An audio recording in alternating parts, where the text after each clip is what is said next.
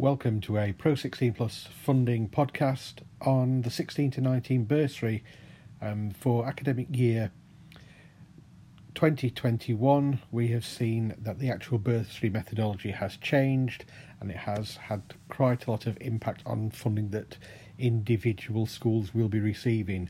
So I thought it would be worthwhile just running through the actual bursary allocation process and a bit of background on the bursary itself. This is not about actually developing your bursary policy. It is an explanation of why you have got the amount of money that you have got and why it has changed since last year, why the basis for delivering it has changed since last year.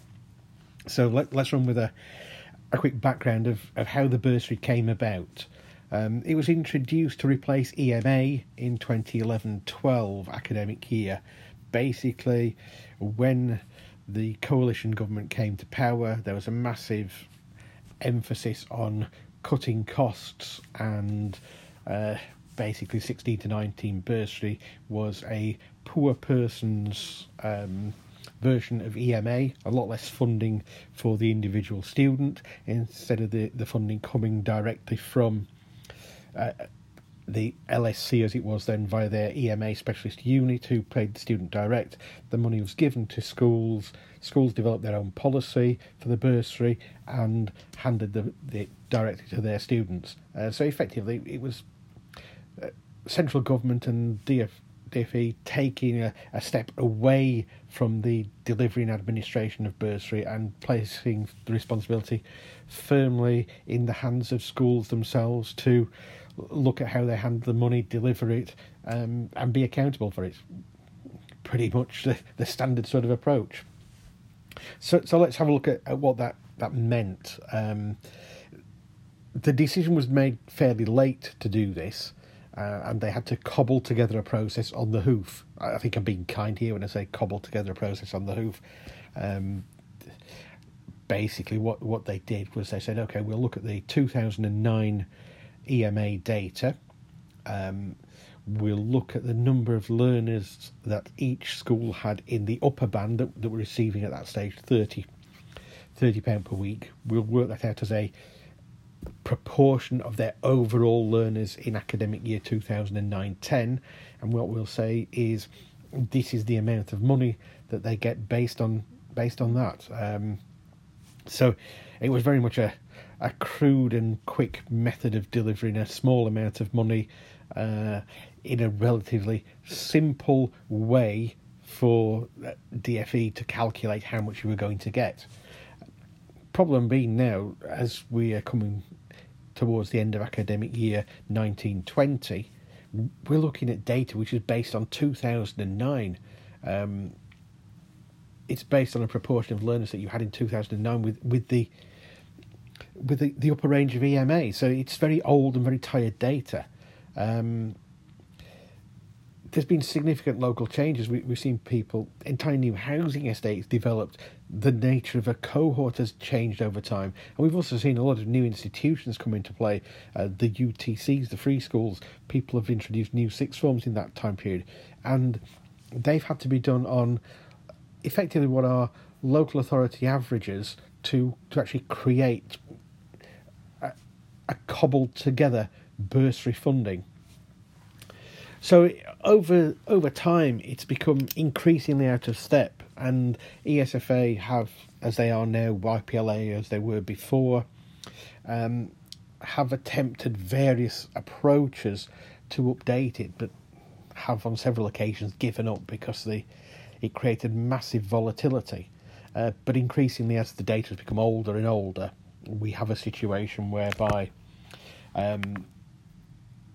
it's not been good enough to go forward. So the pressure has really come on to make a change, and that's the background for the change. So in February-March 2019, they launched a consultation and decided on a new approach which they've taken into place. And you actually see the impact of this in your allocation statements, which came through in February 2020.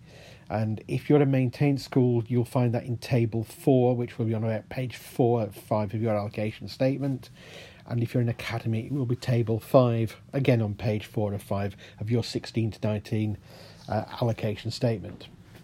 So, if we look at the way it's being calculated, the way they've worked at it, they've put together a couple of elements, and effectively element 1 is based on the learner's postcode, which is linked to the indices of multiple deprivation 2015, which is a similar approach to what they have used for disadvantage within the main formula, but instead of giving an individual uplift for a lower super output area or a postcode, what they've done is they've grouped the lower super output areas from the postcodes into actual sections. So effectively, if you are in the most deprived 9% of lower super output areas in the country, every learner from there will attract 1 instance. If you're between 9 and 18, it will attract 0.8 instances, and if you're between 18 and 27, it will attract 0.6 instances, and if you're above the most deprived 27% low super output areas, you get no increases. And you actually see this within your allocation toolkit. One of the things that we have to bear in mind here is that for your 2021 allocation, the data they're using are the learners who are with you in academic year 18-19, that is to say those that were with you on the October 18 census. So when you have learners coming on board in September 20, the bursary funding you've got is actually based on the learners who were with you in October 18. So most of those learners have already gone and departed. So once they've got the number of instances, they total the total number of instances, the number of funded learners that you had in 2018, and that gives you the instances per student. They then apply that to the number of learners that you had in October 19, and that gives you the amount of funding that you have in terms of the element 1 block. And I say all the individuals that are impacted in there, where they are and how much uplift, that's actually detailed in the allocation calculation toolkit. Element 2 is around travel distance. It's based on the 60% most deprived indices of multiple deprivation. The maximum value per student is 1, and it's based on the distance that they travel. It works in 2 ways. If the area that the learner comes from is described as rural, you get an uplift of 0.5 instances. So anybody from a rural area in the 60% most deprived is worth half an instance. Then what they do is they take the straight line distance from the school, or actually where the delivery is taking place, which is normally the main office of the school. They take that to the learner's postcode. So if you're coming from over 20 kilometres away, you'll get 0.5. So to get 1 instance, you need to be over 20 kilometres away and in a rural area to get a full instance per learner. If you're between 10 and 20 kilometres, you get 0.333. If you're between 3 and 10 kilometres, you get 0.167. And if you are under 3 kilometres, you get nothing. If the learner lives in the London Travel to Learn area, the instances are halved. So effectively what they're saying is it is cheaper to travel in London because of the underground and the connected system. So you get a greater distance there. There's an element 2B which relates to T levels. So at this stage we will ignore that and say that is not going to be a factor for most schools going forward. So effectively that is where we are. And in your breakdown, the first couple of lines of your actual allocation statement around the relevant table are how your actual calculated allocation is made up, and it will tell you how much you got for element 1A and how much you've got for element 2A and how much for element 2B. So that gives you the total calculated figure. that then is what you would get if the new methodology was being implemented straight away. But what ESFA have said is, because of the volatility, because of the way it is, they don't want people to have too great an increase or too massive a reduction. So what they have done is they have looked at the bursary that you got in 1920, not adjusted for number changes in 2021, and said, if you have a reduction, you will only suffer a 25% reduction from that baseline. If you have an increase, you only get a 25% increase from the baseline in that first year in 21-22. If you're in in 2021, when you move to 21-22, you will only suffer a maximum of a 50% reduction or a 50% increase. In 22-23, you will have this up to a 75% reduction and up to 175% increase. And then by 24-25, you'll have the full implementation.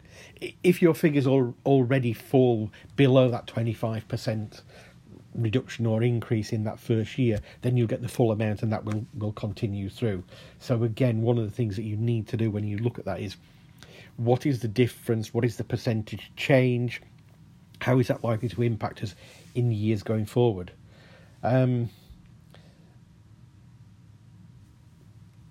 It doesn't sound too much of a change, but when you see some of the impacts that we have on this, we have seen changes which have been as much as a 97% drop in the bursary. One particular sixth form that was having around £50,000 is going to drop over that 4-year period to about £1,500. We've also seen another one that's got a 150% rise, because actually the cohort they've got is far more deprived than when they were based on local averages. So as you can see, because of the volatility that there is, people are going to have major issues going forward, because they're going to have to review their bursary policy in line with the new allocation they're going to get and the trajectory of the allocation, because it will be pretty pointless going forward to set a new policy for this year, then have to review it again and review it again and review it again. It may be that you set a policy framework and you end up with a sliding scale of payments which are reducing or increasing over the next 3 or 4 years to account for the changes that have taken place. And one of the things that you're going to have to be aware of going forward each year is, when you do the census, what the likely impacts are. Are the learners that you are pulling in significantly different from previous years? Because this could have a significant impact on your bursary going forward. It's a very, very difficult time, and I actually see, as we enter the COVID crisis and people start to return to school in September, people will have faced short-term major financial disruptions within the family, and the bursary policy is going to have to support them through those first few months. And some schools are going to be faced with that, with a 25% reduction from this year's figure, and that's going to create real hardships and real headaches for leaders within the sixth form. So I know people are thinking at the moment about how they're going to set up their sixth form for next year. One of the things you have to look at is, where are we in terms of bursary? Where are we going to do? And what can we do? So, just something to think about. I say, this is the first of a series of podcasts.